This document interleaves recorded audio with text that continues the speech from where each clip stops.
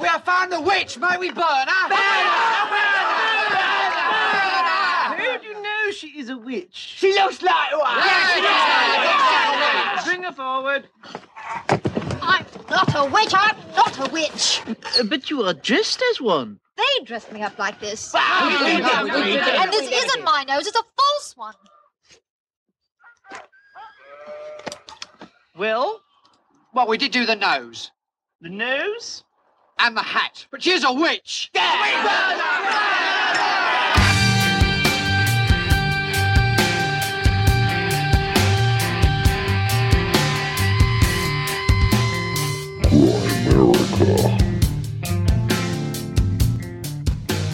That's going to happen not through being full of shit. It's going to happen through making the best of the evidence that's available, and you free your mind by using your brain.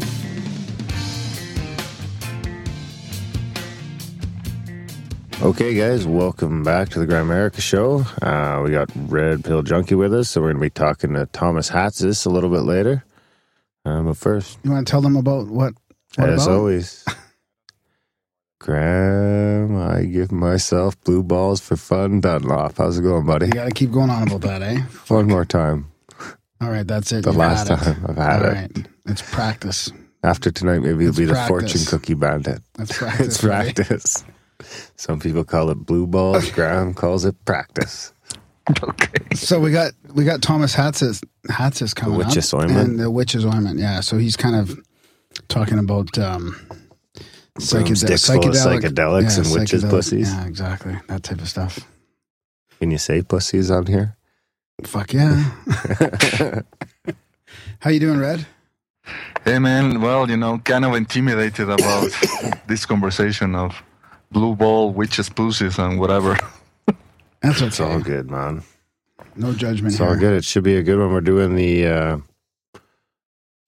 fortune cookie challenge tonight. Finally, once and for all. Did we find a match last time or no? No, we didn't find a match last time, and we forgot to talk about it. So James Nation's out there, wondering what the hell went on, and we didn't find two of the same ones, even though Darren thought he did as he was reading through them. But James, Please remind me what could the still be fortune here. cookie challenge is. yeah, it's a listener of ours who's actually local in Calgary. Actually, he's playing in a band this weekend at Halloween night at Morgan's. So I think Darren and I are going to go if anybody locally is interested. I think he plays some pretty heavy rock, probably, eh? I think. I don't know. I think the name of his band is Wasted Nation. Anyways, he wrote At in Morgan's, right? He wrote in a synchronicity because he was kissing two fortune cookies together with his friend, talking about synchronizing them together, and then they opened them up and they had the same fortune. So we were talking about the chances of that, and I was, of course, for it, and Darren was against it. So I brought in all my saved up all my saved up fortune cookies from home, and I opened them all up and trying to prove to Darren that there wasn't going to be two alike, and there wasn't. But he wasn't But that there might have satisfied been because still. some of the cookies were already eaten, and I had a bunch of fortunes. Yeah, so this guy says he has a bunch of fortune cookies, right? And then he shows up in the studio, and he's got like 10. 8 or 10 fortune cookies. 10. And then there's a whole bunch And of then he's got a fortunes. bunch of fortunes, already no cookies. And he's trying to tell me that this is a legitimate experiment. Guy got hungry on the way to the igloo. So Darren went and bought a box. Actually, James Nation suggested that he offered to buy a box as well, but Darren bought a box here.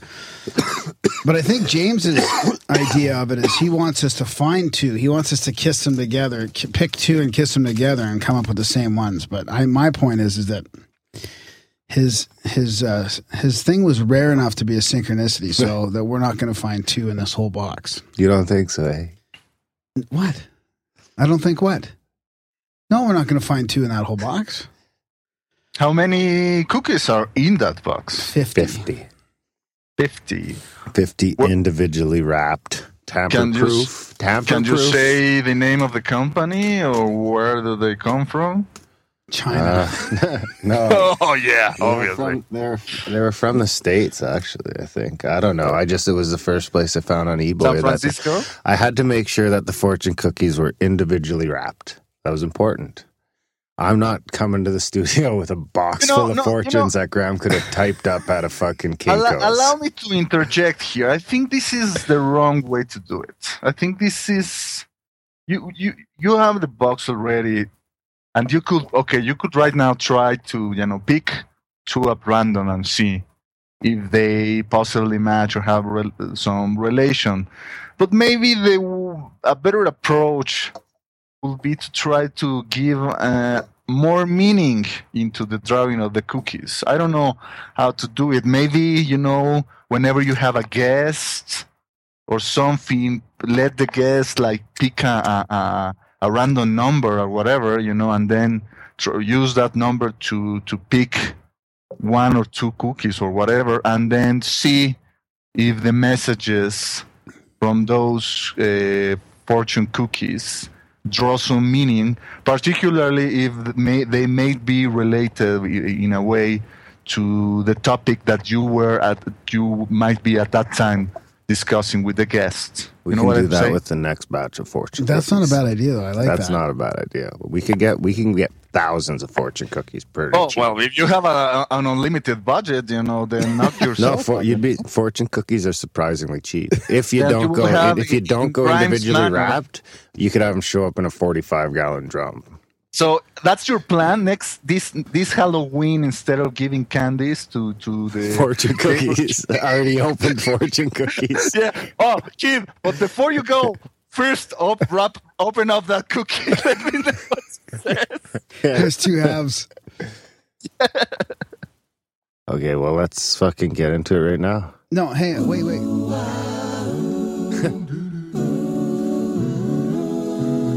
Synchronicity. It's time for another installment of the Canadian Third Party Synchronicity Rating Authority. Okay, kiss them together like James wants us to. That was a lame kiss. Fuck off, you're making it weird again. A French kiss. Oh man, mine's ripped. You ripped it? Oh, this is too much. Are you ready? Mine says the future looks bright for you. That's lame. Mine says follow the meaningful coincidences life puts before you, and they'll show you the way. Boom, baby. Here, let's try again. That's like the best. No, right. It doesn't say that. What? It does. It's talking about synchronicities in my fortune. Look, there's meaningful coincidences. Take a photo. Fuck off. All right, let's try again. These fucking untrustworthy people.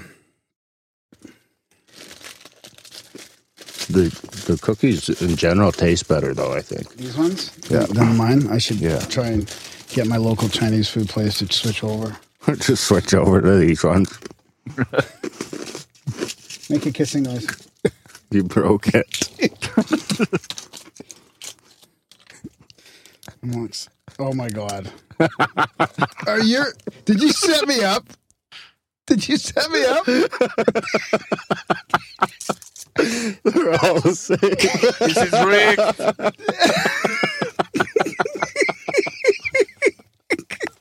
All same. You fucking picked this out. I ordered them all the same. It's like $760. Did you elicit the help of listeners for this? No wonder why you wanted me to go for the whole box. That's mean. It's like, it's a perfect wedding. Look, he's laughing at me. Oh, fuck. Well, there you have it, Red. A practical joke.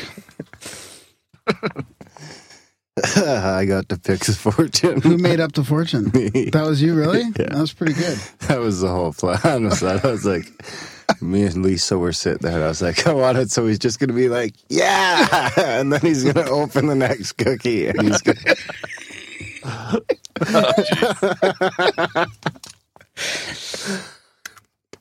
That was a good one, buddy.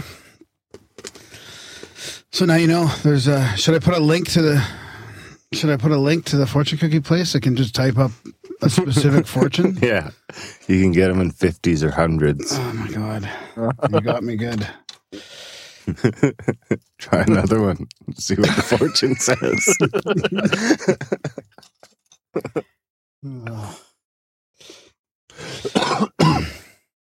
Oh man. So that's why we couldn't do it till the fortune cookie showed up. Oh, okay, I gotcha. All right. Well, I hope everybody Well enjoyed played, that. sir. Yeah, hope Well everybody enjoyed played. that at my expense. I really got excited there. It's like, how did they know If you this could have is the seen the perfect look on one? his face, he's like, "Oh, he's fist pumping." I wasn't fist pumping. There was a fist bump. I don't think so. Okay, Red, help me out here, buddy. What's going on with you?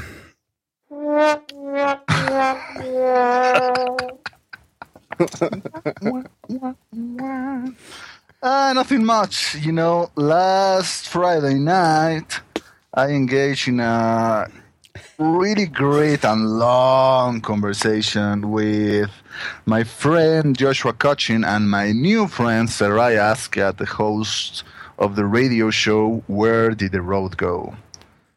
And, you know, we were supposed to be talking about one particular topic, which will be artificial intelligence. But I don't know, I guess when 2 or 3 like-minded people get together, we ended up like talking, and the discussion went all over the place. You know, we talk about UFOs, Bigfoot, alien intelligence, space, I don't know what else.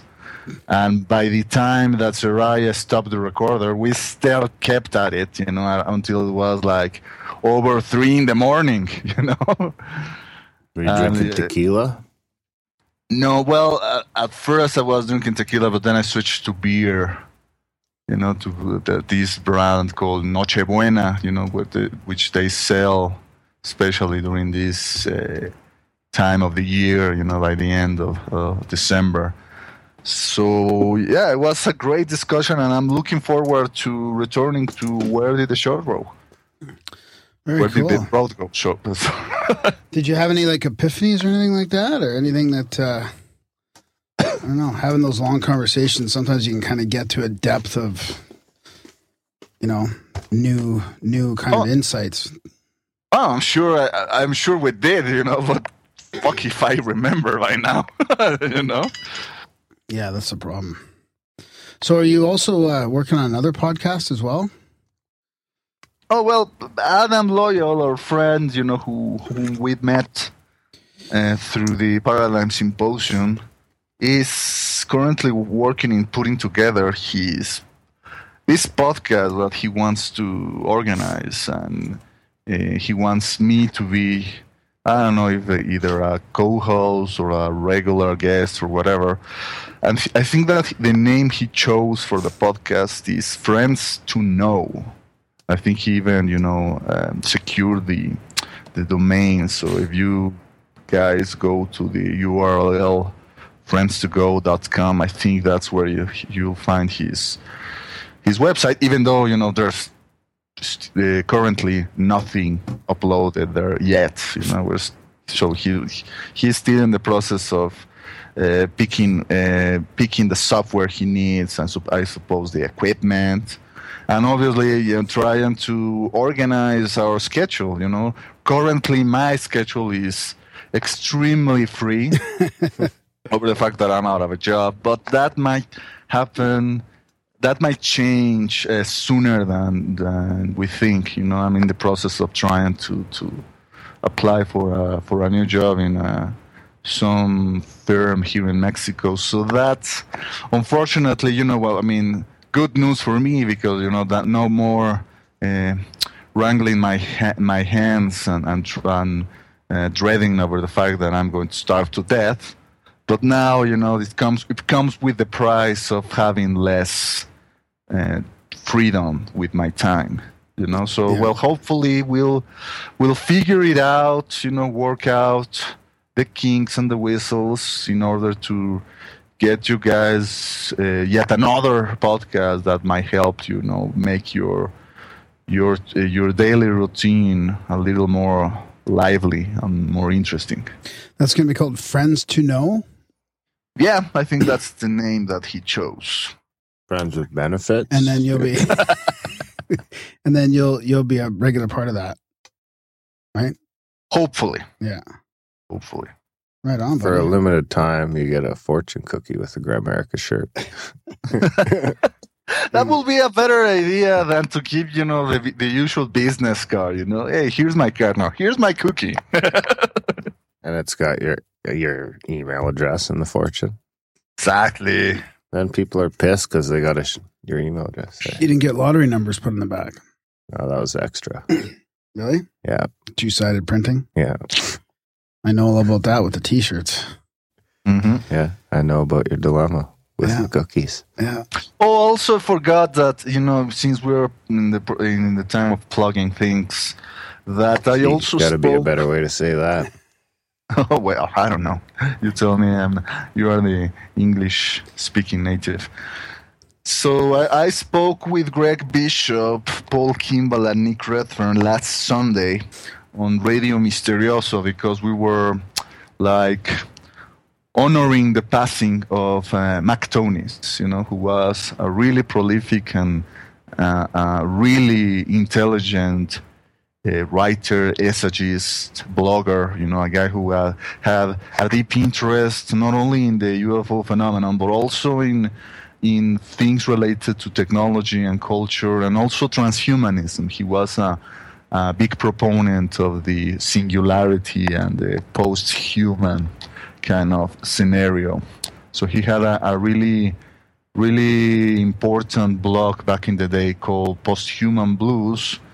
But unfortunately, in 2009, Mac Tonis had an untimely death, had some kind of cardiac or coronary problems. So he died really, really young, and as it often happens with those kinds of deaths, there was at the time a bit of discussion, a bit of conspiracy on whether, his death had been, natural or not, a bunch of nonsense. But nevertheless, it was a real tragedy that Mac died so young without, having really produced a lot of content, aside from 2 books that he managed to release, one posthumously. One was After the Martian Apocalypse, which is a book discussing the idea of a possible, alien civilization living in Mars in the ancient past, Not like Richard Hoagland kind of, oh, look at all this shit that they're found on the NASA photos, but, giving a very agnostic and very intelligent, argument, trying to construct the idea that all those anomalies found by a few researchers do deserve further scrutiny. And the other book that I think that the ones that really made him posthumously famous was The Crypto-Terrestrials.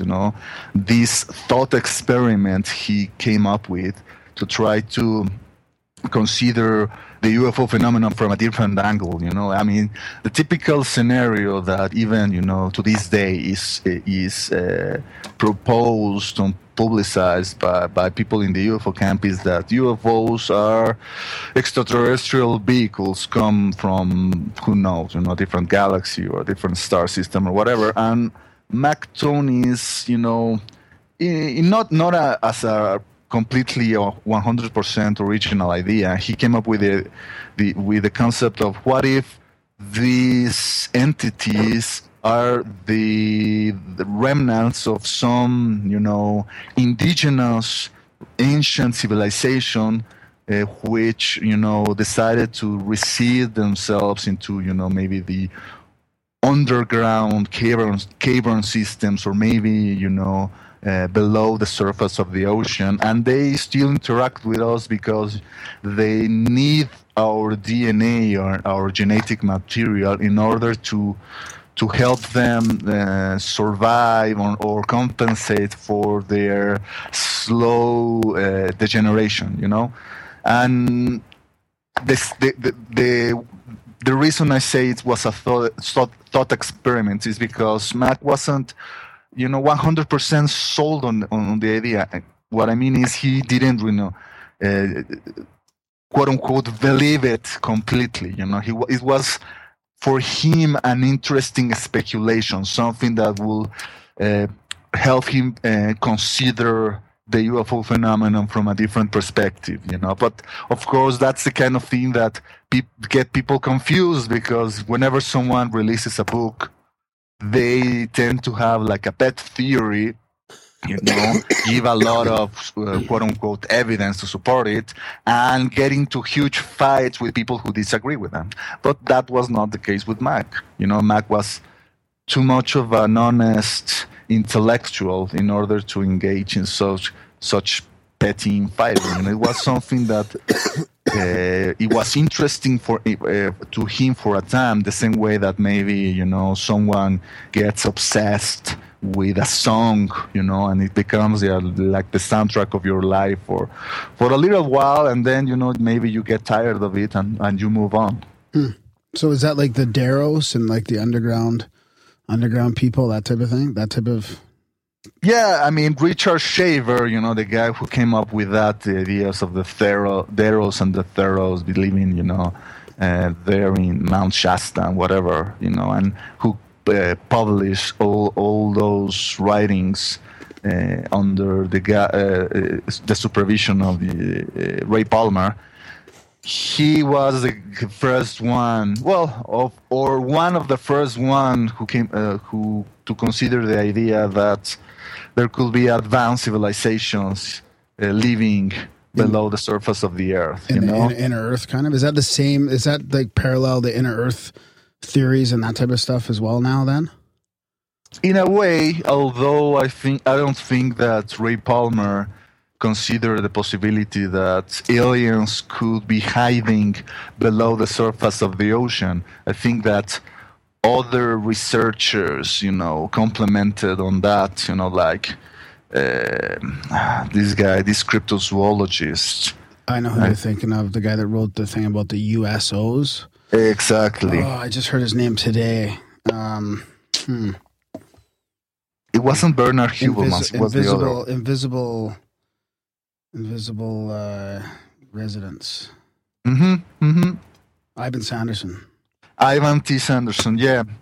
And so there's been other, even before Shaver, there was this guy, I think he was a British author who wrote a book, I think it was in the early 20th century, titled The Coming Race, which then, came off to have a lot of influence in the theosophical circles, and even, I think, with the occult Nazis movement, So there's a lot of undercurrents and lore is surrounding this idea of the inner Earth and the occult civilizations. You think of the legend of Shambhala or Shangri-La, or the legend of Agartha, in the Himalayas, in the Tibet.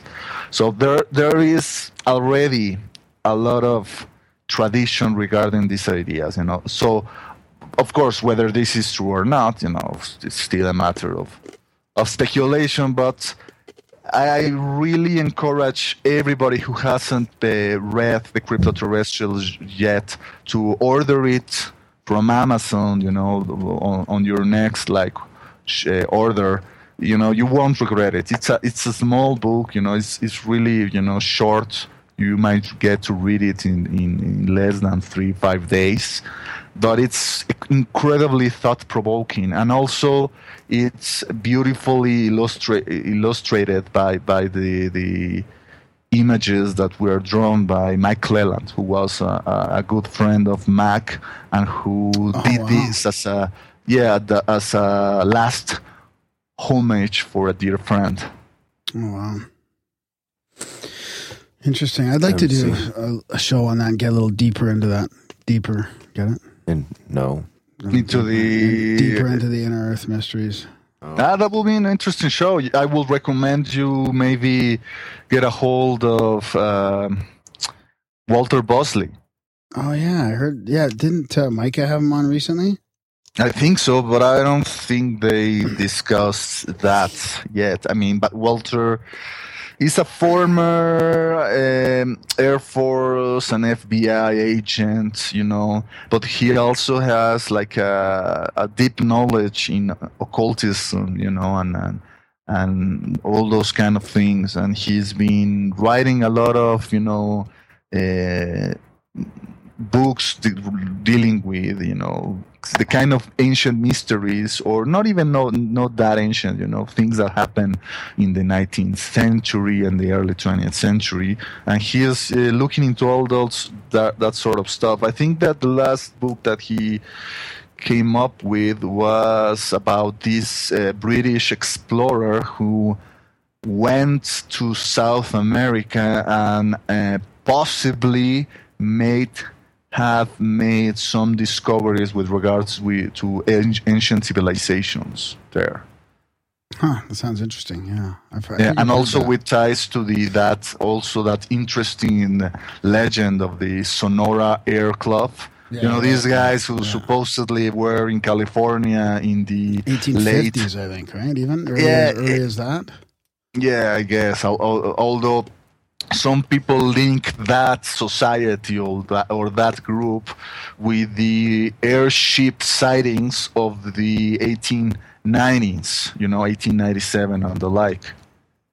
Some people think, you know, that those airships that people were seeing all over the United States, and particularly in the Pacific Southwest, were built by someone, you know. So it wasn't, in other words, some kind of extraterrestrial ship or alien or UFO that came from some other place, you know. This was a man-made, you know, aerial vehicle.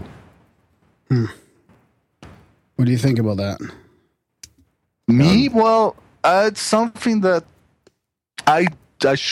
we shouldn't discard just yet, you know, even though there's some problems with that, you know, because I think our friend Micah Hanks have discussed how maybe there was some kind of, you know, anonymous inventor who came up with some kind of aerial vehicle that was maybe 50 years ahead of everyone else.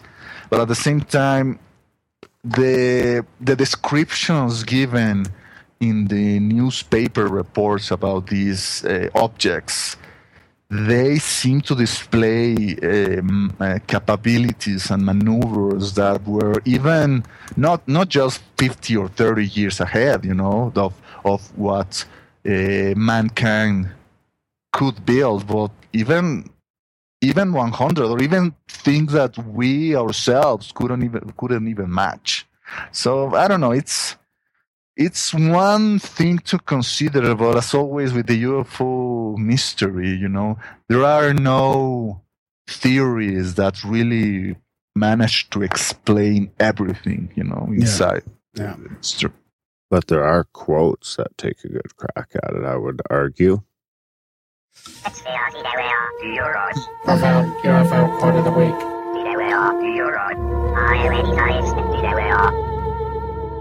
How's that for a segue? Well, I'm going to switch it up on you then. Set it up. I'm going to talk about an article, and I'm going to take a couple quotes from the article as part of the segment. What? Okay. No. Yeah, you want me to do different quotes besides UFO quotes of the week, so I've got different ones here. That's just that fucking thing just fell on the ground. You're going to burn down the igloo. It's just an incense. Okay, so this is the top 8 paranormal scientific studies and what we can learn from them. So I'm not going to go into the whole article in detail. What about the quote? It's wrapped up inside here. Wrapped up inside here. What is this turning into? So we've talked about a lot of this stuff on the show, but there's I'll just name the 8 of them. Name the quote. Reincarnation is the first one. And this goes into the scientific studies behind them, right? Precognition, that we talk about on the show a lot. Telepathy, the Stargate Project. Why are you shaking your head over there? Because it's supposed to be the quote. There's a quote in here. I'm going to get to it. And then the quantum double slit experiment. Delayed choice, quantum eraser, and out-of-body and near-death experiences, and then healing at a distance. And it goes into each of these articles. And it's stuff we've talked about on the show. But it's interesting when you see it all together like this. So I've got a couple quotes that I've taken from this. If Darren would stop laughing. I'm not laughing. Nothing about this is funny to me. Okay. So this is the Nobel Prize scientist who understood this reality is not actually real. What's his name? His name is R.C. Henry. Ryan Christopher. Professor of Physics and Astronomy at Johns Hopkins University. So a fundamental conclusion of the new physics also acknowledges that the observer creates the reality. As observers, we are personally involved with the creation of our own reality. Physicists are being forced to admit that the universe is a mental construction. Pioneering physicist Sir James Jeans wrote, "The stream of knowledge is heading toward a non-mechanical reality. The universe begins to look more like a great thought than like a great machine. Mind no longer appears to be an accidental intruder into the realm of matter. We ought rather hail it as the creator and the governor of the realm of matter. Get over it and accept the inarguable conclusion. The universe is immaterial, mental, and spiritual." That's R.C. Henry, Professor of Physics and Astronomy at Johns Hopkins University. The mental universe. That's from Nature. That's kind of the same idea as digital. One of our guests, Stanley Krippner, is quoted in this article as well. But I'm going to also add another one in here. Are you just picking these out on the fly? Yeah. What's so funny? I couldn't tell. Let's see here. Which one do I want to get? If we attempt to attribute an objective meaning to the quantum state of a single system, curious paradoxes appear. Quantum effects mimic not only instantaneous action at a distance, but also, as seen here, influence on future actions on past events, even after these events have been irrevocably recorded. That's from Asher Perez, the pioneer in quantum information theory. I have one more to do as well, if Darren lets me.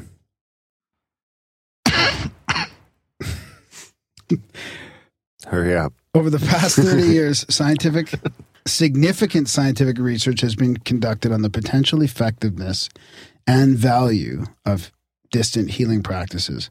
The practice of distant healing is drawing increased attention as an important component of the integral medicine models that blend a range of approaches to health and healing.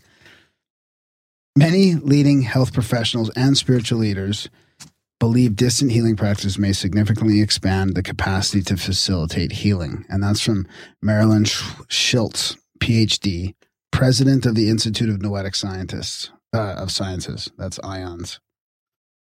So anyways, there you have it. I was looking for another one here too, but I can't seem to find it, so I'll have to go with those. You right there, Darren? You broke the quote. Yeah? You broke it. I don't know if they can recover from this.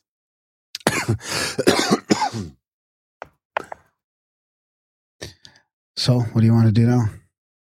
I don't know. I'm speechless. Are you? Now I feel like you feel speechless. Oh, for fuck's sake.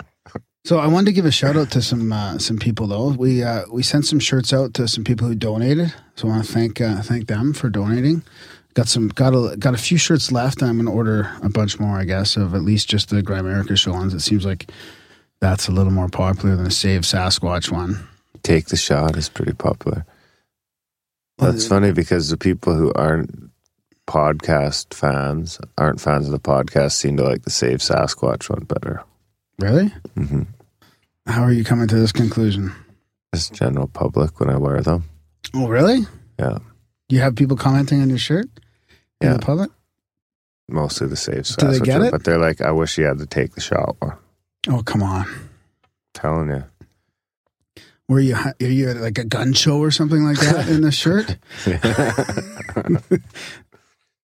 So I also want to give a shout out to Adam, who sent us a postcard for the studio, and we also got some art from our guest on spirituality and fitness, Marty Hansen. Marty, the one night party Hansen. And Marty's got a Learn Performance workshop coming up at the end of November. I'm going to link to it, and it's in Canmore. So I told him I might go to it. Yeah, I told him I'd give him a shout out on the show here. But basically, what you learn, the free-flowing state of mind that automatically applies the skills and capacities needed in any situation, is called performance. Performance falls short when our ability to be present in a desired outcome is interfered with our perception of certain conditions or situations.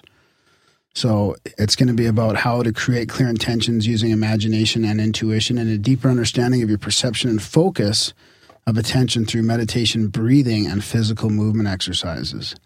And knowing the source of aversion or elation and how these behaviors function and how they affect you. So it's a full-day workshop in Canmore. Probably going to be about 30 or 40 people, so... That would have been a better quote. Bigger shout out to Marty. Go get him, Marty. And then we talked about James Nation playing this weekend at Morgan's Pub in Calgary. We're going to go to that. Dress up. What are you dressing up as, everybody? Secret. What are you? Everyone wants to know what you're dressing up as. I don't know yet. Frodo? No. I don't have any old costumes left over. Maybe it could be in honor of the new Star Wars. Maybe it could be, what were those little dudes in the third one? The Ewoks? Is that what they are? Ewoks? No? Yeah, that's what they were probably, aren't they? He could be an Ewok. No, Ewoks were in the first, like the Return of the Jedi, right? Yeah, it's the third one. The third. Oh, I see. Yeah, I don't know the numbers. Just Ewoks. Jesus Christ. Just the names, man. I'm a Trekkie and I know better than you.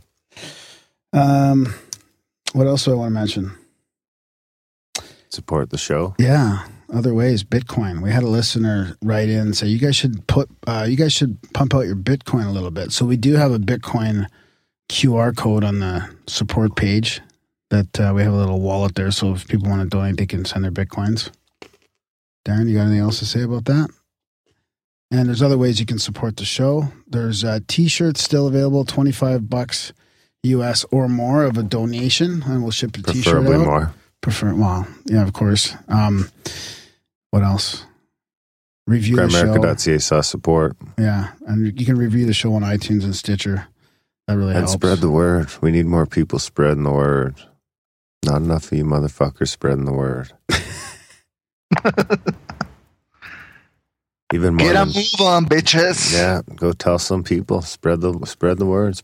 Pat people on the back, as we say. Yeah, and we want to hear feedback from you guys, stories, sightings, anything strange like that. Synchronicities. Maybe stories of being burned and practical jokes. Lucid dreams. Lucid dreams, yeah. And send me your Gramisms. Yeah, but check out the support page for all the different options on how to support us. I want to talk about those events too. What events? If you guys wanted to. Well, I was lucky enough being in Calgary, and there's a few events a couple of weeks back that I got to attend, so I was kind of itching to talk about those a little bit. And you would have had blue balls at the time. I don't think so. Enough of that. That subject is over. So Red, Grant Cameron was in town. Oh. Yeah, I got to go see him. And I didn't realize that the guy who wrote that book, Alien Rock, Michael Luckman, I think his name was, that he had passed away last... Or I might have known and I've forgotten. But anyways, did you know about that, Red? Who? Michael Luckman. He wrote the book Alien Rock, and it was about all the rock stars that I have heard of that book. Never actually read it. So the interesting thing is Grant Cameron, and we're going to have him on soon here. Actually, he would have come to the studio if he didn't have such a tight schedule there. But he's taken over that guy's work, basically. So he's the one, he's becoming the authority for artists and musicians who have had experiences and sightings and stuff like that. And so he's got a presentation with, it's not only about artists and all that as well, but sort of like, you know, downloads of information, and whether that be like mathematical equations or other kind of scientific downloads or artist type stuff. When he goes through the list of musicians, it will blow you away that almost every major musician has admitted or has openly talked about UFO sightings or contact experiences. It's pretty crazy. And of course, that raises up an interesting question: whether their being creative opens you up to having those experiences, or if creative people have less qualms in actually sharing those experiences with the public, you know? Yeah, that's interesting. I was wondering about a similar thing. Like, what if right-brained people are more receptive? What comes first, right? The experience or the capability of the experience? Yeah. The chicken or the egg. Yeah, that's something that I've always pondered upon. It was the egg, for the record. What? Yeah, with the chicken and the egg question, what came first? You know, obviously the egg came first. Yeah, it's a no-brainer. Oh my God. There's been a UFO crash right in the igloo. So the other thing I wanted to mention is I bumped into a couple guys there that I'd met at my conspiracy meetup. So I want to give a shout out to a couple guys at the conspiracy meetup. No, it was great. We had this little meetup group. About 10 of us got together, and we were going to talk about CERN and some stuff like that. But we ended up going all over the place to free energy and Dolores Cannon and talking about all kinds of stuff. It was just great. Like 4 hours flew by. I bet. Yeah, it was awesome. It's a tough nut. It's a tough nut to crack. That conspiracy right in the podcast here, man. And the other thing was Deepak Chopra. I went to see him and more scientific evidence about meditation, and it was pretty cool how the Chopra Institute is working so closely with. Okay, you just equated Deepak Chopra with science in one single sentence. Yeah, man. You should see all the universities that he's working with. It's pretty cool. I don't have anything about Deepak Chopra per se. You know, I think that some of the things that he says are interesting, and I guess I appreciate the fact that he brought to the attention of the mainstream the kind of things that we ourselves might give for granted. You know, but at the same time, I know that he sometimes goes way into the hype of the things. There's even a few websites, you know, that automatically like releases what they call Chopraisms, you know, like nonsensical new age questions that if you listen, it kind of makes sense, but you know, there's just random sentences, you know, joined together by the computer. Oh yeah, I think you told me about that one once. I don't know. There's a lot of interesting science about breathing and meditation, and how breathing, like deep breathing, really does stimulate your vagus nerve. So, and then I heard this guy on Joe Rogan as well talking about breathing, and it was funny because just when I'm really trying to be aware of my breath at work, especially, I'm all tense and stressed, and I'm realizing how like what a ball of nerves I am. I'm trying to breathe deeper, and there is now a lot of science around how that can activate positive results. I can't, get into the science behind it right now, but it's pretty fascinating. Maybe I'll just fucking get into it just to prove you wrong there, buddy. Okay. Jesus. I look forward to it. Are you going to have like a breathing? Are you going to sneak it into the quote of the week segment again? Or? Maybe. One quote of the week in the future is going to be and that's it. All right. So yeah, I will do that, Darren. It'll be Graham's quote of the week. Graham, bam, balam. Yeah. I look forward to it. All right, buddy. Well, that's about it. Well, Red, thanks for coming on. Is that it, Darren? Are we getting into this chat with Thomas? Let's get into a chat with Tom. Hey, do I get a cookie? Yeah, man, I'll send you some cookies. Okay. Yeah, we'll see if you get any of the same synchros, any of the same fortunes. So the fortune cookie debate has been solved. Enjoy the interview with Tom, and we'll see you in the outro.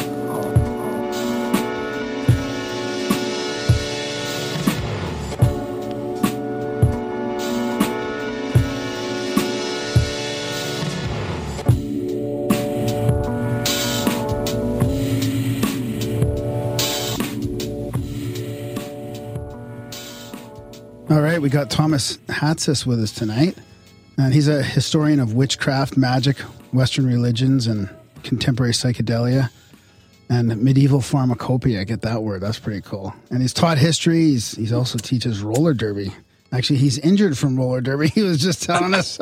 Yeah. And his latest book he came out, The Witches Ointment, which is the secret history of psychedelic magic. So kind of fits right in with the stuff we've been talking about here. Yeah, which I must admit I haven't been able to read because my wife stole it. Your wife stole it. You shouldn't let your wife read our books until we're done the show, buddy.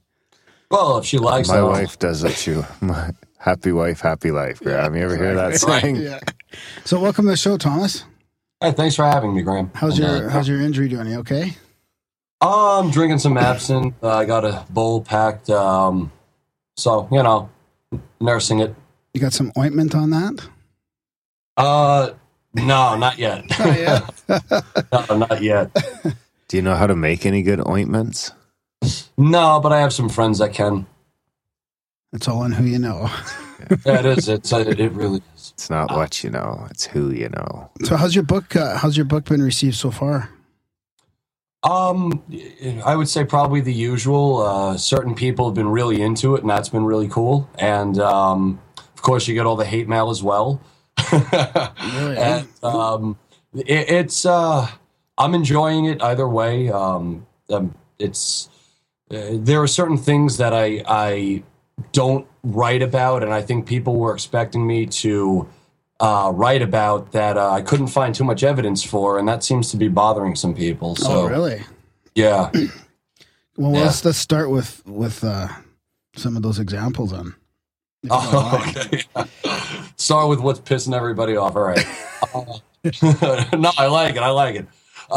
So you're probably aware, I'm sure, of that the myth about witches rubbing the ointments on broomsticks and masturbating with them to deliver the drugs. Have you heard of that? No. No. But I'm instantly intrigued. Exactly. It's a very charming thing to think about, right? But there's so that's all over the internet. It's in some books on the Witches Ointment, this idea, and it seems to have just been invented in 1973 and as conjecture. And I don't know anyone, and I speak to a lot of scholars about this all the time, and I haven't seen it myself. There doesn't really seem to be any record of anybody rubbing a hallucinogenic ointment on a broom and masturbating with it. They seem to have just used their fingers to do it. To do what? The masturbating or the rubbing of the ointment? Both. Both. So, is that what you mean by? I was just reading, about the description of your book and stuff, and it says, you say the witch's ointment didn't exist; it was just used as like a propaganda tool or something like that. Yeah, exactly. It was a form of a reefer madness hysteria, call it. It was a way to demonize. It seems to me, at least, to have been a way to demonize a certain entheogenic practice that perhaps it seems to be had to do with the worship of fertility goddesses, and connecting with them in a certain way, in an ethereal way. Huh. That's interesting. So that's funny. I just heard of something recently. Somebody was talking about rubbing a drug on their skin to absorb it in there.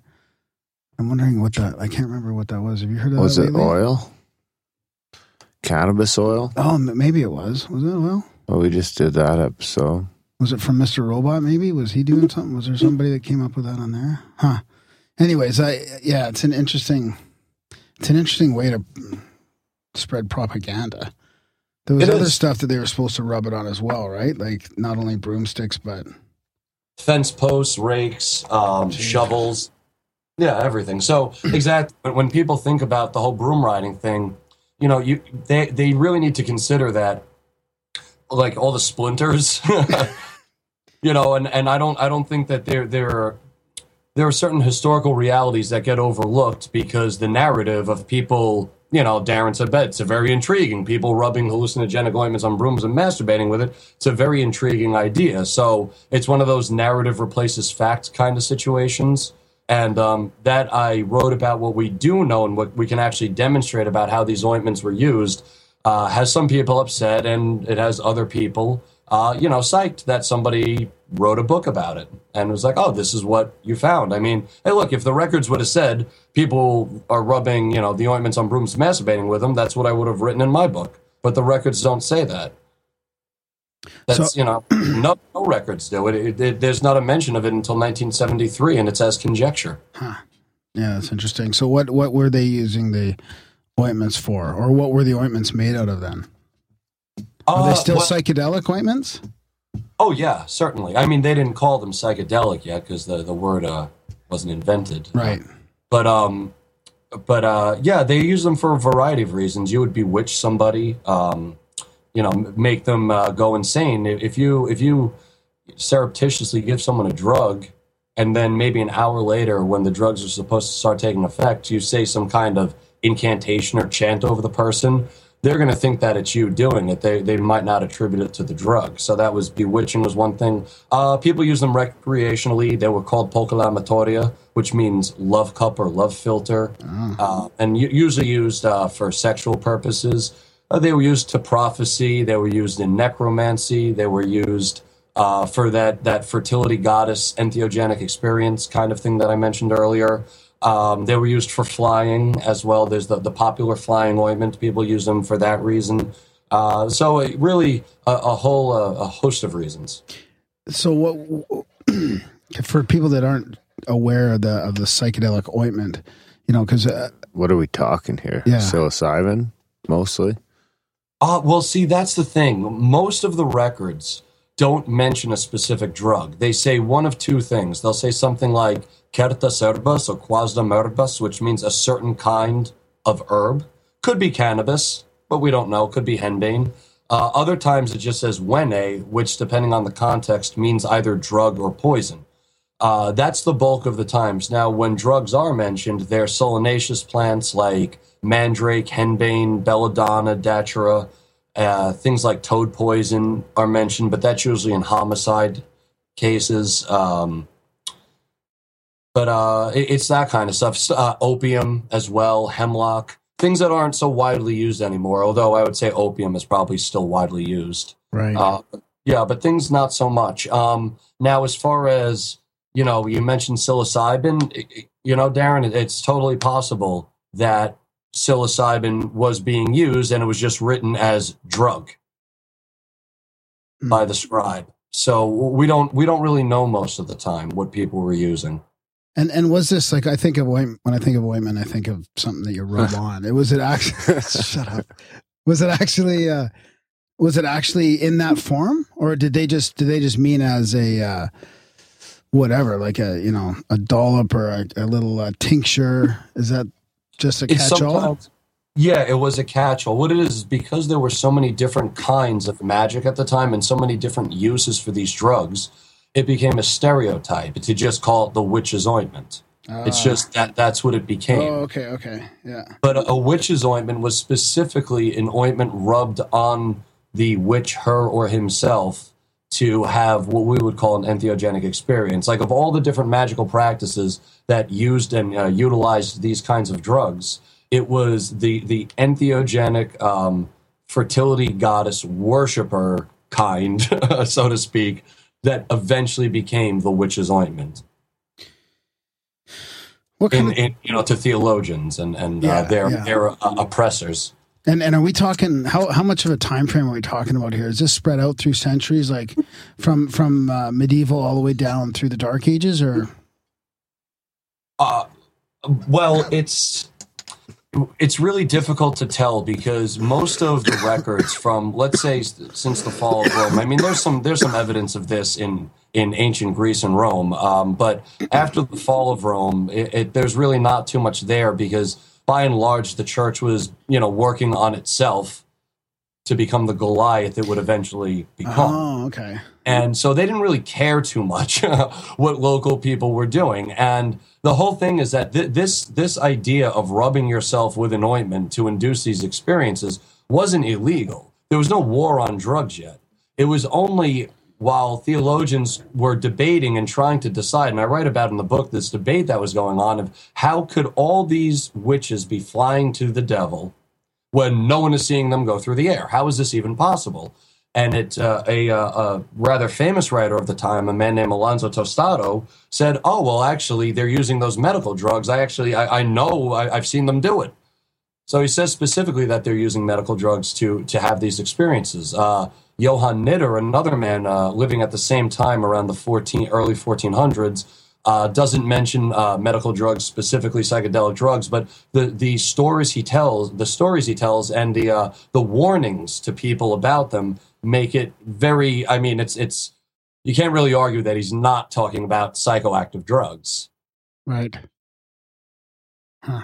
Is that a controversy? Like, is there other controversies besides the witch part of it? That, like, do people question the historical, let's say, accuracy of entheogenic use back then? Well, yeah, actually, some people do. Most of my book was just trying to demonstrate, after I started to find some evidence for it, that people did use these kinds of substances in those kinds of ways in those days. When I first started looking into this, I didn't know what to find. I applied the null hypothesis to everything, meaning that I don't have an argument until I can make an argument. Right. So I didn't really set out to prove anything. I looked at the evidence and based the book off of that. So was there a do you think that the people, the theologians and the people in the power structure were also using this behind the scenes as well? Like, do you think that people have delved religious power out of this in the institutions, not just sort of among the fringes? Well, so sure. There's I don't see, again, I don't know if they were used, like when you say if with your regards to your question, when you say if these theologians were using them for what kind of purposes do you mean? Again, there's a multitude of ways to use these things. Right. Do you mean entheogenically? Yeah. Or do you, yeah. Like, is it something that they needed to suppress because they knew the power, like, or were they just afraid of it? I guess that's what I'm getting at. I don't really know the answer. Sure. There doesn't seem to be any indication of that, and that's something else I say that kind of pisses people off. The people, the certain theologians, and I hate to lump them all together because, people were, just like today, people were individuals back then as well. But so were some theologians using these drugs for entheogenic reasons? I wouldn't be surprised. I mean, there was certainly a clerical necromantic underworld, and necromancers certainly use drugs. So it would really depend on, if it's entheogenic or not, what the person is using it for. So in answer to your question, I mean, there's certainly evidence that theologians knew about these kinds of drugs. There's evidence that they use these kinds of drugs, but what's limited is ultimately like the end result, I guess. Although in some cases it's pretty clear that it's there's some entheogenic thing going on. Like, especially but again, like, to take necromancy, how do we define necromancy? You're calling upon the dead. Does that count as entheogenic? If yes, then we can say these theologians are using them entheogenically. If no, then it's not, because it's, you see what I'm saying? It's a little complicated. I understand, but that's why they invented all these stereotypes. Yeah. No, it Because makes of how sense. complicated the picture is. Yeah. So how far back did you go with your research then? Like, is this something that you found also, or because you're a historian of this stuff as well, right? So did you have to decide where your book starts and ends on this topic, or what about going back to like before Christ and some of the hunter gatherer? Well, not that far back, but like just Egypt or the time of Moses, that kind of thing. Sure. The short answer to that is because all that stuff has nothing to do with the Witches Ointment. I mean, why didn't I go back to ancient China? Right, why didn't I go back to ancient Brazil? Why didn't I go back to ancient Japan? Why didn't I go back to ancient Pangaea? Yeah, because none of it has anything to do with the Witches Ointment. Yeah. I mean, if you're, in the sense that it's like, yeah, did people use drugs in ancient Egypt? Sure. In ancient Greece and Rome? Sure. In ancient China? Sure. Of course they did. But does that have to do with the debate surrounding the creation of the Witches Ointment? No. That happened in the 1430s along, the Italian Franco-German border? No, not at all. So when did it start getting suppressed? Like, I'm just curious about how the culture started to shift to get that becoming demonized. Like, was it a long process? Was it? Well, I had said it earlier that there was a debate during the 1430s of different theologians wondering how it was that people could fly to meet the devil. It has more to do with changing. No, it does. It has more to do with changing views of the devil and the devil's powers. Huh. So some theologians had essentially convinced themselves that there were witches who could fly to the devil, but nobody had actually seen this happen. So they said, well, it's the strength of these ointments. It's a corruption of their soul. And what I write about in my book and a presentation I've been giving recently kind of demonstrates how this whole thing unfolded, how they changed their perception of these ointments. Because the first ointments that you have that are written about say nothing about worshiping the devil. They say nothing about flying on a broomstick and masturbating with it. Well, no record says anything about that, but about masturbating with a broom. But it's there. There's nothing there about any of that. There's nothing satanic about this. Then all of a sudden you get this shift, and they're starting to say that, oh no, this is being used to fly to the devil. Mm-hmm. And then by the time of the publication of books like the Malleus Maleficarum in 1484, you have them saying that the ointments are made out of, child's flesh instead of the drugs that the earlier theologians said they were made out of. And now they're flying to the devil. They're not flying, to these revelrous bacchanalian kind of gatherings, which is what the earlier writers, reported. I wonder if it's like where the witches come in, like before the witches were witches. I wonder if they almost come from like some sort of a shamanic background. Oh, absolutely. See that? Yes, that's the whole stereotype, Darren, is exactly that. These were shamanesses. These were wise women. Some of them did dabble in common sorcery as well, things like that. But by and large, I mean, this is the demonization of it's a misogynistic demonization of shaman women, by and large. Now, you're absolutely correct about that. That's what the stereotype is. It's these kinds of shamanic women that were having these kinds of entheogenic experiences. So when they look to say, well, how can someone fly to the devil? They said, well, there are these women here that believe they can fly with fertility goddesses. They must really be flying with the devil. And I translate some records that theologians wrote exactly that the people using these ointments believed they were flying with fertility goddesses, but those fertility goddesses were really Satan. Ergo, they're really worshiping Satan. Wow. So was this the start of the burning? Like, I don't know when all the witches started to get burned. Was that as a result of, like, was this the start of that whole? It was the start of it on a major level. Right. That period that you're referring to, commonly called the burning times, lasted from about 1500 to about 1650. Now, that's not to say that witches weren't burned before that, because they absolutely were. But I'm saying that the majority of the trials, like when we think about that word, that term, the burning times, that was about 1500 to 1650, with some, overlap. Obviously, witches were still burned in 1693 with the Salem witch trials. It's a rough, just kind of dating of it, because you really could never tell when or where a witch would be burned. A lot of the records seem to indicate that it wasn't really any kind of priest or theologian burning witches during, let's say you had mentioned the Dark Ages. It seemed to have been her neighbors. When something went wrong, if there was a hailstorm that destroyed crops or a child got sick and died, they would blame, the village wise woman. And there was sometimes no, authority intervention at all. There was no theological intervention. It was just her neighbors blamed her for something that went wrong. Were they doing a lot of burning? I thought, weren't they? I thought I read somewhere one time that it was less burning and it was more like drowning or something. Than we thought, you mean? Like pop culture? Than like pop culture, than like is made out to be. Have you heard anything like that? Yes, Darren, you're correct. What you're referring to, however, is the British Isles.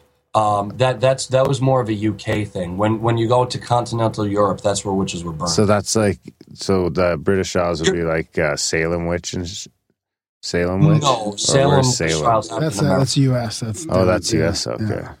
I don't know. Massachusetts, I think. Massachusetts. Yeah. That's where Boston is. That's right. Yeah. Home. But so you're correct. But that was just stuff done more. That was more of an English thing because they didn't really. Although I think burnings did happen, there were relatively few. There were which were either hanged or drowned. It's not proper to burn people, I guess. The English are pretty proper. No, I think what he's saying is that the burnings happened in England. He doesn't know. You don't know about the water rumor that Darren's talking about, do you? Yeah, no, I'm saying those things those were things that went on in the UK. Right, yeah. They weren't things that went on. That's why I when he asked about it, I said, "Well, which area are you referring to?" Yeah, I don't know. That was just a broad generalization. Oh, sure. But yeah, it has with a lot of this stuff, with a lot of magic in these days. So much of it has to do with the time and place that we're talking about. I hate to get so specific like that, but it's were witches hanged more than burned? Yeah, but that's only half the truth. Right. Yeah. No, it shows you how we've been conditioned, though, right? Like when I hear of witches, I think of like the Holy Grail, the hat and flying a broom, Monty Python, the Holy Grail, and like the UK, Yeah, of course. Referencing movies nobody's heard of. Nobody's heard of Monty Python? Everybody's heard of it. He's just bugging me today. So can we, do you want to move to the future a little bit here, Darren, from this? The future? Not the future of the present. The future of now? Yeah. Sure. Now, what's happening now was happening now. Yeah, I mean. Aren't we just doing that? That's Spaceballs, I think. When will that movie? Now? Soon. It's jammed. That's ludicrous speed. Sure, we've never gone that fast. I don't think the ship can take it. I'm going to watch that again now. Yeah. I forgot that's a classic. Oh, absolutely, man. Mel Brooks, anything Mel Brooks. So if we left Witches Ointment for a while, do you get involved in thinking about or researching the drug war nowadays and where we're at? Like it seems like things are really opening up as far as like psychedelics goes, especially. Yeah, I agree. Yeah, sure, we can go that way. I think what needs to be created is some slightly more credibility in the psychedelic research area. I think that a lot of the research is very enthusiastic, and I think that it has very good intentions.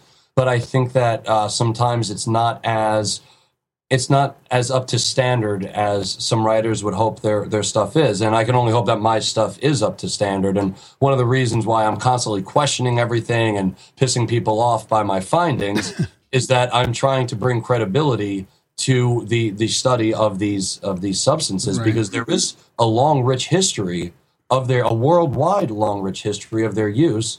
But people today, the powers that be mostly have, the 1960s in mind, and, the whole acid scare. And I mean, truthfully, in the whole history of the world, what went on during that time was an aberration, from what has normally gone on with regards to these substances.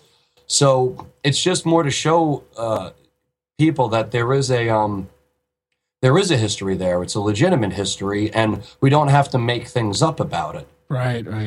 So that's what you mean by credibility in the research areas, is you mean when people are researching like our current history of psychedelics and what's been happening? Is that what you mean? In all matters. Yeah, in all matters. It's, unless if people aren't interested in that, then that's their own prerogative. And I don't want to tell them what to do. No, I didn't know. At first, I thought you might have meant like research, like scientific studies that are going on. That's kind of what I went to at first. But that's, you kind of answered where I was going with it, because, there's people talking about how influencing the CIA was back then and all that. And I tend to think, like, I haven't done a lot of research myself, but it's interesting because it comes up on the show quite a bit where, they were behind part of the counterculture movements and all that. But I don't necessarily think that what people are finding proves a deep involvement from the government. It might just prove some peripheral, research going on or something. Sure. In my opinion, you're 100% correct. It wasn't, I don't know that there was any CIA agent saying, well, let's turn these kids on to kill some kind of movements. I don't know that it was that. And again, I don't know. I've never worked for the CIA, or I wasn't alive back then. I have no idea. There doesn't seem, I would agree with you. I haven't been convinced by what has been presented as evidence that was going on. If they mean, to go back to what you were saying about the peripheral role, sure. Like, was the CIA supplying different universities who were testing, this stuff on, the baby boomers? Yeah, they were, but they weren't giving them notes and telling them to, destroy some movement. It was just, they were supplying it to these researchers to find out what the stuff did. It wasn't illegal yet to do that. There's not, that wasn't an illegal thing yet. Yeah, I keep forgetting about that. I think of it as being illegal, like, all the way along. But really, that must have changed in the 70s, I guess, right? Yeah, Sandoz used to L off psilocybin and LSD freely to you had to have credentials, of course, but they mailed it right off to you. There wasn't a problem with it. It was another experimental drug. It was going to be another just drug another drug in the medicine cabinet. That was what its original pharmaceutical chain. Wow. What's that? Another chink in the pharmaceutical chain. Yeah, sure. Sure. So what do you think about the drug war now then? Has it been just a complete waste, or obviously? Well, I don't think you could find anybody with any credibility that doesn't believe the drug war has been a huge waste, a failure of human power, resources, money, time, the lives destroyed and ruined by it. It's ridiculous. Thankfully, things are turning around. I'm in Oregon now, and I can smoke weed freely. People have been doing it for years here, smoking weed freely here for years, pretty much. Yeah, it's kind of do it, and things are changing. I think that there are such bigger deals. Weed doesn't. It's really a huge waste of time to try to throw people in jail for using it. It's not doing anything. It's just wasting. It's just wasteful. Yeah, it's fucking crazy. There's a bunch of people in jail for smoking weed. Yeah, that's insane. There are a bunch of people that are in jail smoking weed, and these fucking prisons let rapists and murderers out so that they could put the potheads in there. That's insane. That's fucking insane. Yeah, or the big crimes that don't even get punished, like the banking scandals and all that. Of course, that's what drives me nuts. It's like all these little ones that get punished, and the big ones they just get away scot-free. Yeah, of course. Well, the little ones are not in the pockets of the proper authorities. The big guys, these are the guys that they have over for Christmas dinner and shit like that. Like New York is all connected. Yeah, I'm totally for the rest of the country, but I'm totally fascinated about where we're going to be in like 5 or 10 years. I mean, there's an exodus to Peru, people, going down there. I mean, we hear about it in Calgary. There's psychedelic forums and people talking about it. There's authors all over the place. Like, where's it going to be in like 5 or 10 years? Like, it's got to be to the point where they just can't keep it illegal anymore. Like, Darren, didn't we just have an election here and yesterday that you didn't vote in? Oh, that's a secret.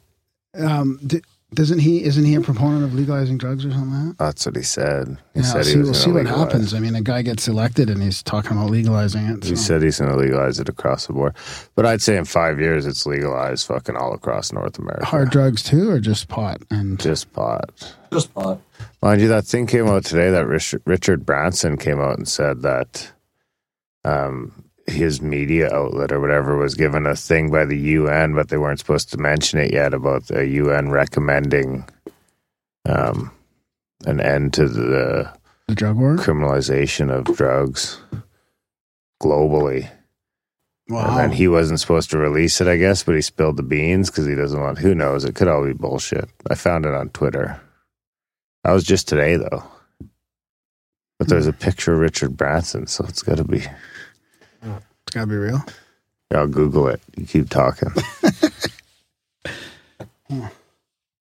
Yeah, I don't know.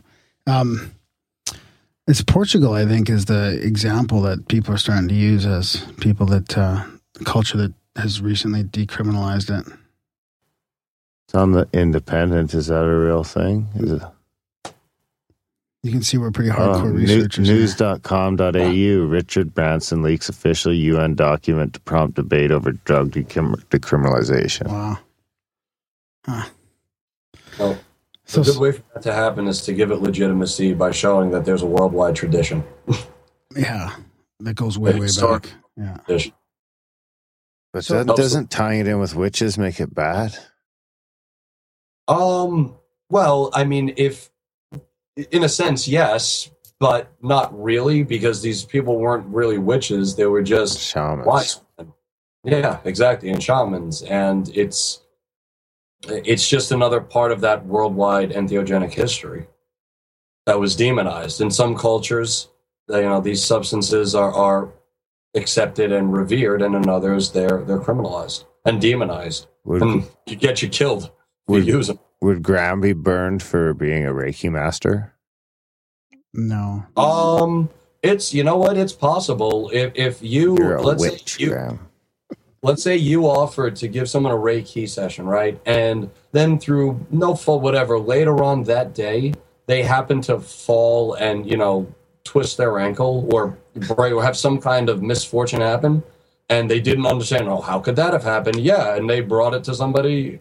I mean, you'd have to prove it, or else sometimes you would suffer the punishment that now was known as Italian. Burn him anyway.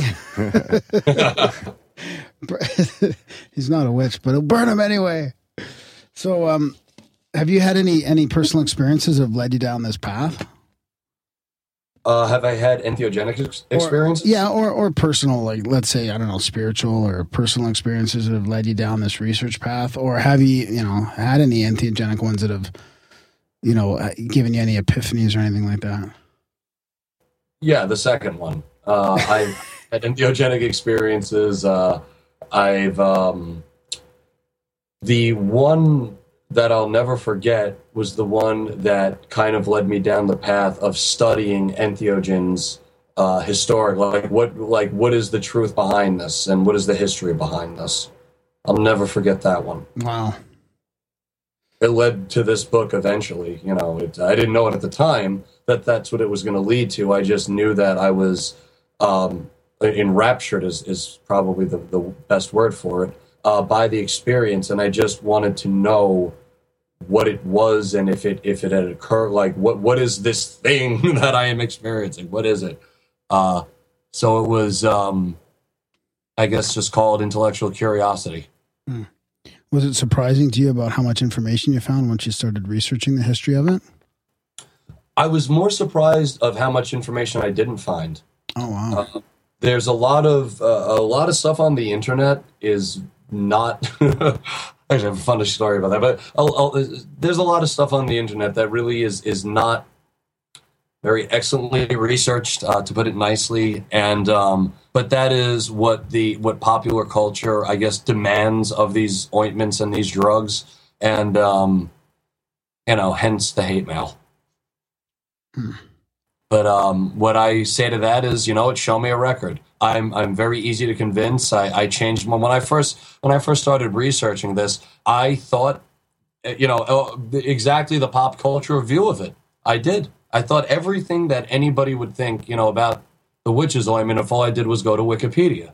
But I changed my mind as I looked at real deal evidence, as I translated the trial records, the medical texts, the journals, the papal bulls. Like, as I actually looked to see what these people were saying, I came to realize that, one of the ultimate problems with internet sources is that anybody could cite something that that they want to cite when they haven't even looked at it. There's stuff on Wikipedia that uses the same sources that I use, and they don't say anything like what the sources actually say, but they cite it. But it's total bullshit what they're saying about it. Well, they can just take random words, like you take a word from here and a word from there. And Yep. You just butcher what's really there.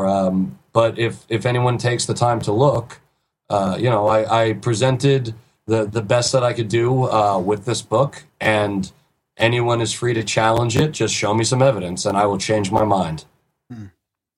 That's nice. Did you have any, I suppose, what was the biggest surprise you found in your research? So the two biggest surprise, well, maybe let's say three.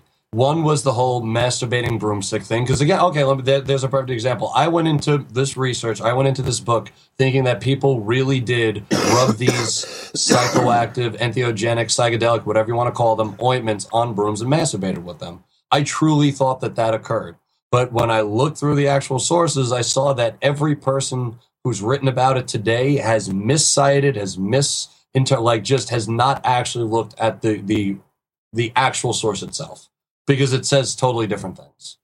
So that was a big surprise, and that there wasn't more mention actually of the drugs used, and that they didn't write mushroom or cannabis, but instead wrote just drug or proclamatoria, which again means love drug, or, herb, or caritas herba, certain herb. That was a big surprise. I thought there would have been more mention of the actual drugs themselves, but they didn't care, the inquisitors. It didn't matter. They didn't give a shit about the drug. It was about the crime of using something. Is that where broomsticks and witches come from then? Yeah, that's flying, the whole flying thing? On the flying broomstick, on the broomstick is finger banging yourself with a fucking kitchen utensil? Well, let me say this. That's where people today think it came from, because that's what Wikipedia tells them. But historically, that's not true. Because How did I not know this? What's that? How did I not know this? The same reason I don't know how to fix the transmission. What else don't I know? So where did the flying on the broomstick really come from then? That's a difficult one, because we don't actually know. There's an engraving in a cathedral in Germany that has Frigg, the goddess, riding on a broom. It seems to have just been a kind of almost a misogynistic association of the broom as a domestic tool. It seems to have been that, but it's really difficult to tell. As far as the idea of with the whole, rubbing the ointment on it and flying, this is something I was surprised about. You know what comes up the most in the records as the flying vehicle? The broom. Carpet. Nope. Fork. Mule and horse Pitchfork, I shit. meant. Mule and horse shit. That's where fucking mushrooms grow. Sure. Is that what you're getting at? Yeah. So now that correlation doesn't mean causation, what's the next thing you're going to say? I don't know. What are we supposed to say? We're supposed to shit and horse shit lead to mushrooms, which leads to flying. Psychedelic. Which leads to flying. Tripping out. Yep. Flying high to Smoky Town. I got a question from the chat room. Sure. From Willow Wisp. Would Santeria be an example of the way witchcraft was combined with accepted dominant Christianity and allowed to survive? To that person, I didn't really look into the history of Santeria at all, so I would be ignorant to comment on it. I got It's that a good song in my song. head now. Yeah. Oh, it's a great song. Sublime. I wish we could get the rights to that. Because what surprises me is all the different drugs and herbs that you just mentioned off the top of your head a while back. Like, I didn't realize how many psychedelic substances there were until we just started doing this podcast. Oh, there's way more than that. I mean, the ones I was mentioning were just the ones that come up in the record. Right. You know, but there are so many more than that. In fact, a friend of mine today just sent me a link about a psychedelic honey that some people use. Ooh. It's Yeah, it's probably a delicious natural- on toast. What's that? Be delicious on toast. Oh, hell yeah. Huh. Talk about a wake and bake. Yeah, no shit. I wonder, there's probably some we don't even know about yet. Some Oh, psychedelic there's- substances? Yeah. We don't know. So I wonder that must go back to the bee then. Is that what killer bees make? Psychedelic honey? I don't know. I have no idea. I'm going to Yeah. say that that's true. I'm going to go with that. Fact. Are you thinking about writing another book after this one, or? Yeah, I have 2 books in mind, and I recently, Chris Bennett, if you're familiar with his work, he got in touch with me about possibly working on a project. So I just got to kind of think of what direction I'm going to go in. Who's Chris Yeah. Bennett? I don't think I know who that is. I read it. Chris Bennett, he does a lot of research into historical cannabis use. Oh, nice. He's great. He makes a really excellent argument for marijuana as like the ancient soma. You know, a lot of people thought it was a mushroom, but he does a very good job, I think, anyway, pointing out how it was probably marijuana, not a mushroom. As Rick Simpson would say, it would be a good strain of indica that would put you to sleep there. That's for medicine. No, it could be used for the same thing. I think that's what they're saying, Darren. Yeah. Well, Soma's more recreational, though. Well, it depends on the context. If you're using it entheogenically, then it's that. I think. I mean, in my opinion, anyway. But I don't totally know. I'm just, I'm just a historian. I'm not a spirit guide or anything like that. So I don't want to come off as if I know anything about that. What I write about is just what's demonstrable through historical records, with the complete acceptance that the record is incomplete and that we can't possibly know everything. And I guess I wish that the future of this research would see a little bit more of that attitude, because it discredits the entire study when, people just kind of don't know what they're talking about, and they're talking about it anyway, and they're saying it with, this a certain kind of arrogance, and it's, I don't know, it turns people off. It really does. Yeah, and it's certainly going to turn off stuffy old academics in the universities, who are the people that we have to really impress. Yeah. The internet's going to help that out, though. The internet is destroying that as much as it's helping it. Yeah, that's it's terrible. Grimerica is probably never. not helping. I mean, it's really the double-edged sword of the internet, because it would have been much harder to do my research without it. But it also, there's a lot of nonsense on the internet. There really is. There's some good stuff. Don't get me wrong. There's some good stuff, but you got to dig. And, just going to the first thing that comes up on Google, when you Google it, that's not digging. And that information is most likely incorrect. Yeah, it's actually becoming that way, where you almost have to ignore the stuff on top. What's that? You almost have to ignore the stuff on top. That's the way it's well, becoming. they can be good sources. you have to follow the sources. I mean, you know, you can get a good starting point, let's say from Wikipedia, but you have to actually, like, if you're going to cite that source, you can't cheat by just looking at Wikipedia and citing that source. Look at the source and make sure that it says what Wikipedia says it says, because there's a lot of bullshit out there, and people do cite legitimate sources without actually having read them. Or sometimes they do read them, and this is the most insidious of all. They do read them. It doesn't say what they wanted to say, but fuck it, I'm going to cite it anyway. They leave it in it's there. ridiculous. Yeah. It's ridiculous. And that is not a way to make this study legitimate. That's not a way to make it so that more, like, cannabis is legalized in more places. That's not a way to make it so that more entheogenic using religions like the Native American Church get to use these entheogens. That's not how to do it. Lying about it is not going to do it. Using legitimate research is what's going to do it. Using facts to support your arguments, that's what's going to do it. Because it's an uphill battle. So as soon as you know, with every nonsense claim out there, like one of the claims you were talking about earlier, Graham, the whole, was the CIA, directly, prodding the counterculture? No, that's ridiculous. Did they have a peripheral, an outsider thing? Possibly, of course, of course. People meet people here and there, but was it this massive conspiracy? No, and that's ridiculous, and it makes the whole study sound ridiculous.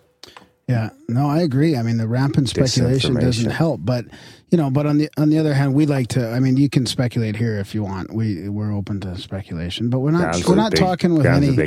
We're not talking with any authority though. Like, we're really just saying we'll speculate and we'll talk about stuff open-mindedly. But I understand what you're saying about the research. Sure. Oh no, I'm all for talking open. Toking. I'm all about talking open minded. Oh, I'm all about that too. But I'm all about talking open mindedly. But it's also about being humble enough to say I don't know. Yeah. It's about not being an arrogant jerk and just saying, you know what? In this case, we really don't know. There's a book that I actually liked it's called by a man named Martin Booth, called Cannabis: A History, and he talks about some papal bull that supposedly demonized marijuana use. I've read the bull. He doesn't demonize it, but people believe it, and you'll probably find it on Wikipedia, but it's just not true. And that's not the way to get this research moving forward. It's not the way to liberate, just the concept of entheogenic use and get it more widespread. It's not going to do that if every time somebody checks some, very extraordinary claim, there isn't the extraordinary evidence to back it up. Yeah. It makes everybody look ridiculous. So do you feel like that's the next step for you, is down the history of cannabis a little bit more? Well, in a sense, if I'm working with Chris Bennett, I'm sure it's going to have something to do with cannabis. Yeah. But it's like this, like I wanted to know what was in the Witches Ointment, for example. If there were a record that said that cannabis had been in it, I would have written that cannabis was. So cannabis very much could have been, all over my book. I don't approach these things with any prejudgments. So one of the things that I might write about as one of the three has to do with just kind of like a worldwide, or not a worldwide, excuse me, the history of like Western entheogenic use from ancient Greece and Rome to the present day, and that would certainly involve cannabis. So it really depends on where the research takes me, though. I have to, find something, and then there are some mentions of it. Like Fitzhugh Ludlow, the hashish eater, for example, somebody who I'm going to be, looking more deeply into, see if he had any kind of entheogenic experience, and maybe try to put that in historical context. But I don't know if he did. I have to read his book and see what's been written about him, and see, what there is about if he did, and if it's there, then to answer your question, yeah, I'll be writing about, cannabis as an entheogen in my next book. Yeah, because we hear people saying cannabis oil was used, like all the doctors even had that in their kit back in the late 1800s or 1900s. It'll be interesting to find out like how accurate all that stuff is. Like how accurate, how much oil was there being used back then? That I would say is pretty accurate. Cannabis and opium use in the late 1700s, 1800s, early 1900s, absolutely. More so hash than like actual cannabis, but like smoking it in a bowl, like rolling it in joints and things like that. But no, it was definitely prevalent at that point, or at least there are more records of its prevalence at that point, which would lead somebody to believe that it was more widely used. Oh, eating that shit is almost psychedelic sometimes.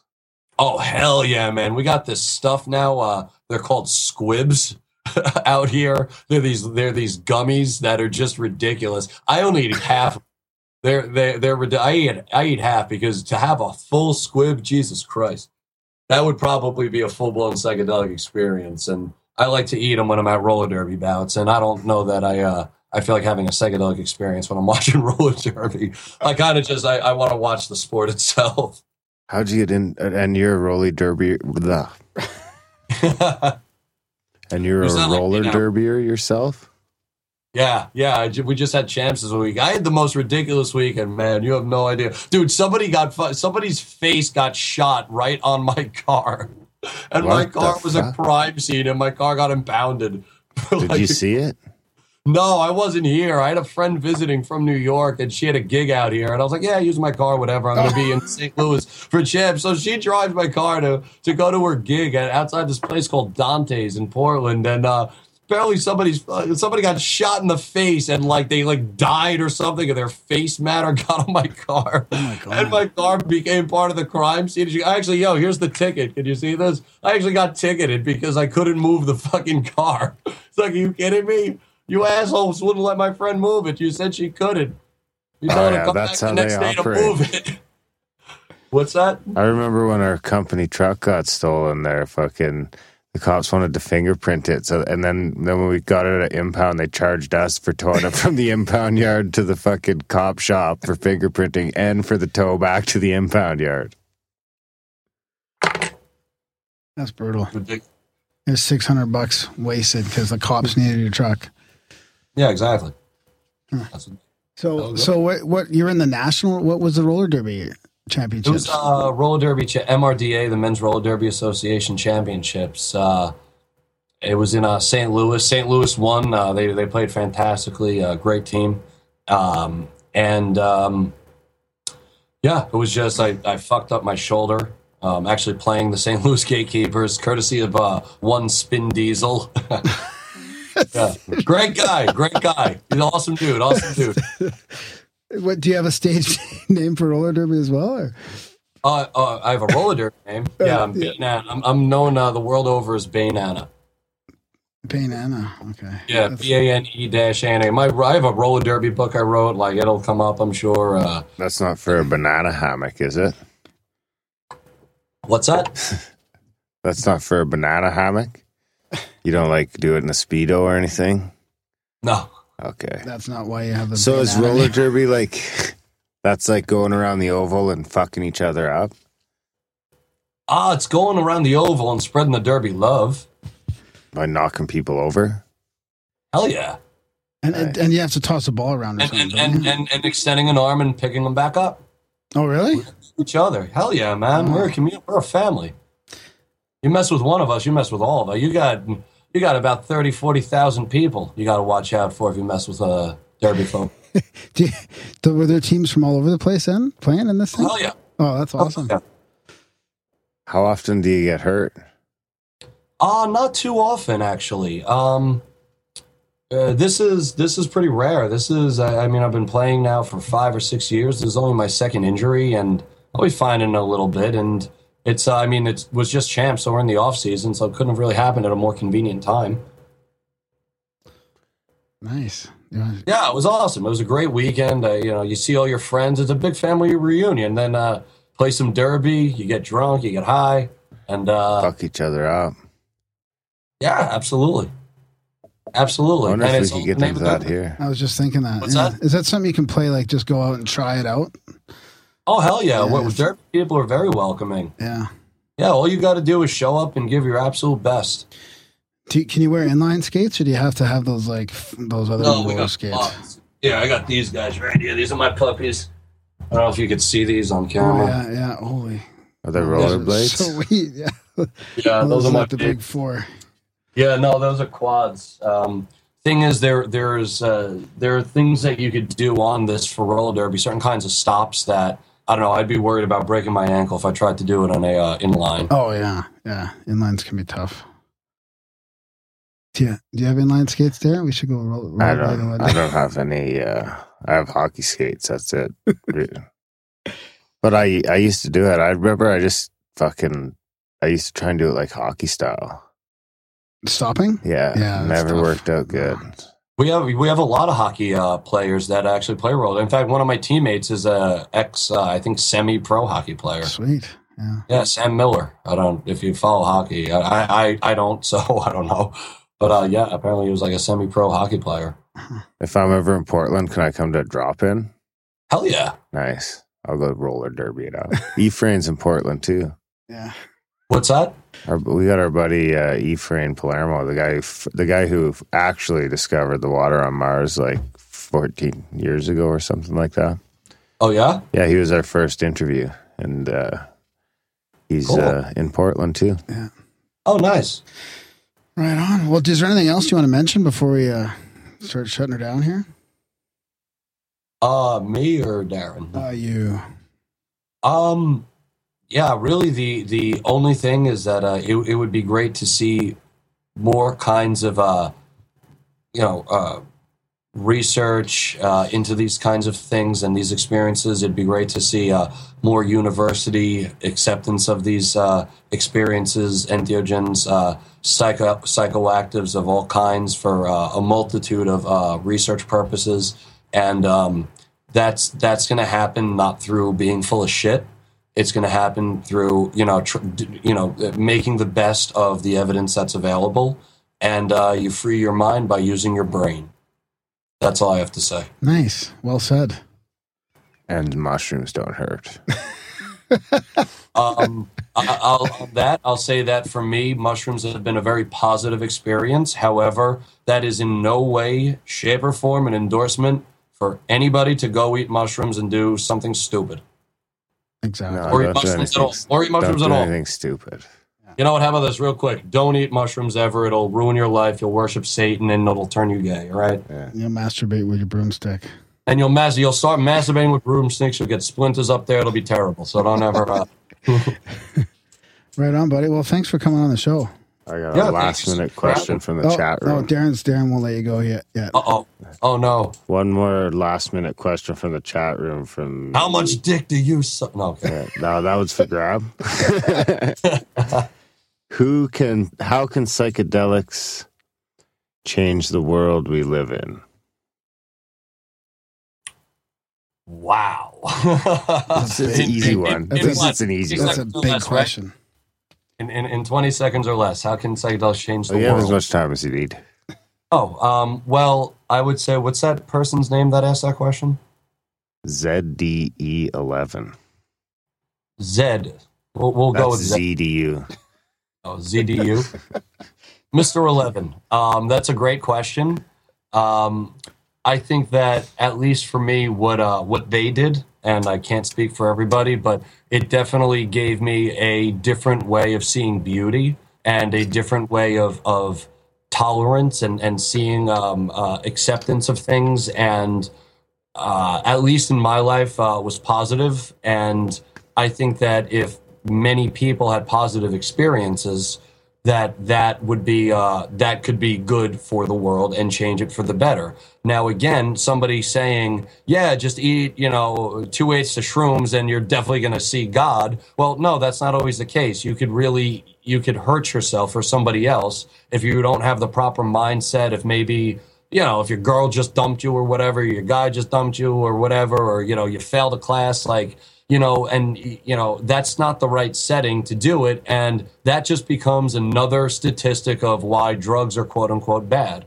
So do them responsibly. If you're going to do these things, and people are, I know I joked before by saying, don't do it. It's going to turn you gay and make you worship Satan. I'm obviously joking. It's not going to, or maybe it will. I don't know. But my point is just, if you're going to do them, just do them responsibly so that it's not another statistic of somebody doing something stupid and making it harder for people like me to make this shit legitimate. And to show that, not make it legitimate, it is legitimate. Like demonstrate to just the just different areas of research, like how legitimate it is and why it's a worthwhile thing to look into. And if there is a truth there, well, truth is always good for the world, right? Precisely. Yeah, I like that. I think there'd be more love in the world for sure if it was opened Absolutely. up. And I think people would start realizing that, we're not just meat puppets and consciousness may reside, not just in our brain. So I think it'd be very positive. Yeah. All you need is love. Yeah. That's true. And Darren, I want to apologize to you. I was a little rude to you earlier. I'm still a little fired up from this week, and I haven't slept too much. And oh, that's fine. I didn't even notice. I was a little cranky, and I apologize for that. Oh, no worries. I'm rude buddy. to Grandma all the time. I probably deserve it. And by the way, that was Zach. In the ass. Zach. Oh, that was Zach. Hey, Zach. Yeah, good that he's here. I think Zach just bought a T-shirt off us. So, oh, perfect. Or donated, I should say. All right, buddy. Well, thanks for coming on. It was fun. I learned a shitload about witches and shit. Yeah, thanks, buddy. Yeah, maybe we'll get you back on after your next book or something like that. Yeah, sure. I can't believe I didn't find out about the broomstick thing until after it was debunked. I know. Brutal.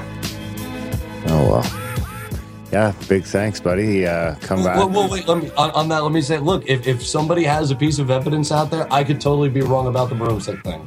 Just let me see it. You might be vindicated, but I'd have to see it first. Yeah, I kind of hope you're wrong about that one too. But I'm wrong too, man. That's fucking cool. Let's see if anyone in the Grimerica audience can find something. All right. Yeah, I hope they do. You know what? If somebody does, please get in touch with me. Like, I would love to. I would be so psyched to be wrong about this. All right, buddy. Thanks a lot for coming on. Yep. Have a good one, man.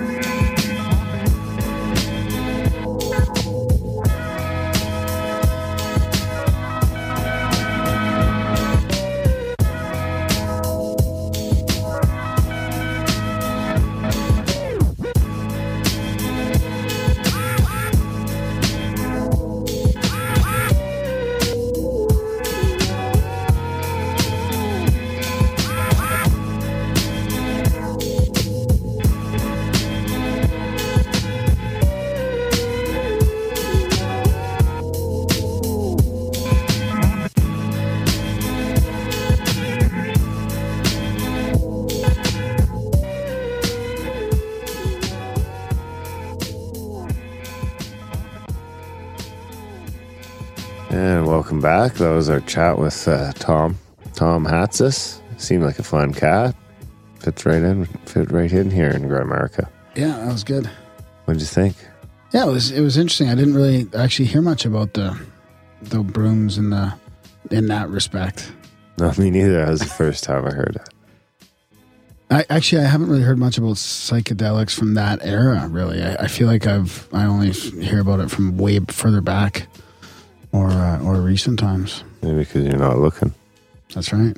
Because I'm not a psychedelic historian. Maybe you should be. I don't want to be. Maybe we could interview one. We just did. Well, he was also more of a witchcraft historian, no? Yeah, a little bit, yeah. Psychedelics just sort of crossed the path. It'd be cool to someone take us right through the history of psychedelics, right from like prehistory to last night. I think there is he does some stuff on that, on the history of that. We should check out his other work. There's more a variety of psychedelics than I ever would have imagined. Like when I grew up, I just thought it was like acid and mushrooms or whatever. It's just so much more out there. MDMA at the tail end of her ecstasy. Yeah. Oh, we're old dudes now. Just popping shit out of labs. Yeah. So, I wanted to mention too, before we forget, that we don't have any ads in this show, and we don't have any portals or any sponsorship. We're solely listener supported, right? Yeah. And sorely too. Solely and sorely. So yeah, check out grimerica.ca/support. If you dig our content, if you dig our show, if you feel like we give you some value, then head over to grimerica.ca/support and check out all the different ways you can give us some value back. Help us heat the igloo for the winter. For a limited time, donations $25 or more, and you can get a t-shirt if you want. Email Graham and he'll send you what sizes and shit he has. And And colors. I have a few colors. I got purple and blue and then gray in the Grimerica, but I think I'll limit it to next time just to one color. There you have it. Review the show, grimerica.ca/iTunes, spam Graham, and most importantly of all, tell some people about this show. People say, whoa, wow, it's really coming on strong. And then what you have to do is you have to take one more enormous hit, and this separates the intrepid from the cat.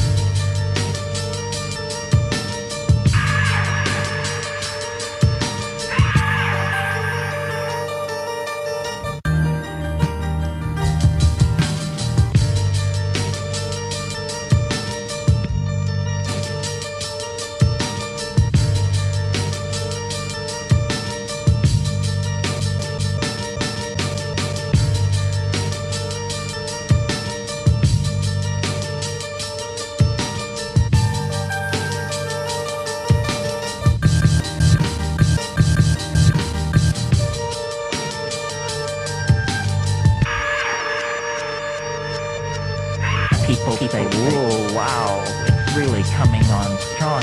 And then what you have to do is you have to take one more enormous hit, and this separates the intrepid from the cat. Believe me.